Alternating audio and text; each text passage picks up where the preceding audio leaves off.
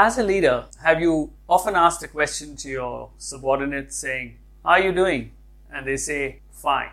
Fine to me means feelings inside not expressed.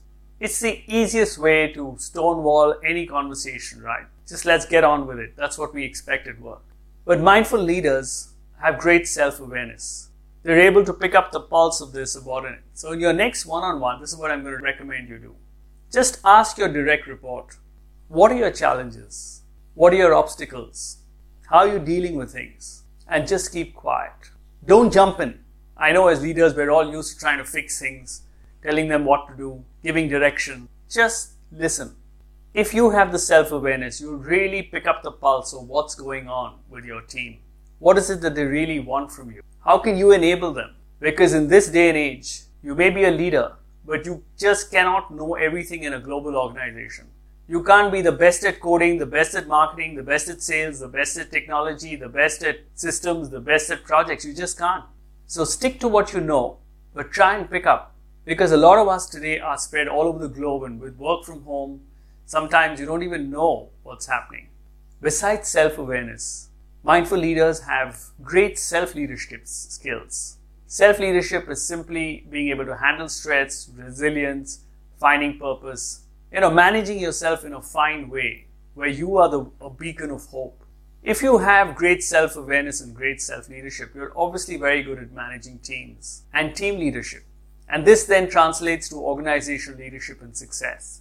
And mindful leaders are great at compassionate leadership. So we keep talking of awareness, but what exactly is that awareness and how do you develop it? All of us are born with awareness. It's just that we get distracted and we sort of lose track of what it is. Mindful leaders who are self-aware are able to pick up their own changes in behavior, their own changes in emotions, how they're reacting. Because in neuroscience, we study that every time there is a perceived threat in the environment, the amygdala part of the brain really gets activated and it completely derails the executive part of the brain, which is your prefrontal cortex. So to be able to have that awareness, to be able to have that attention, you need to have trained the mind so that that awareness or that attention is available on demand, real time, in thin slices of time, so you can take action. If you'd like to learn how to build this awareness, I'd be very happy to help you. Hi, I'm Mudit. I'm a mindfulness expert and a leadership coach. As a mindfulness expert, I can teach you how to build that awareness so you're able to respond to the environment, to take a pause and not react. As a leadership coach, I can help you reach your goals, hold you accountable, make sure you get there, help you get through your obstacles and 10x your results.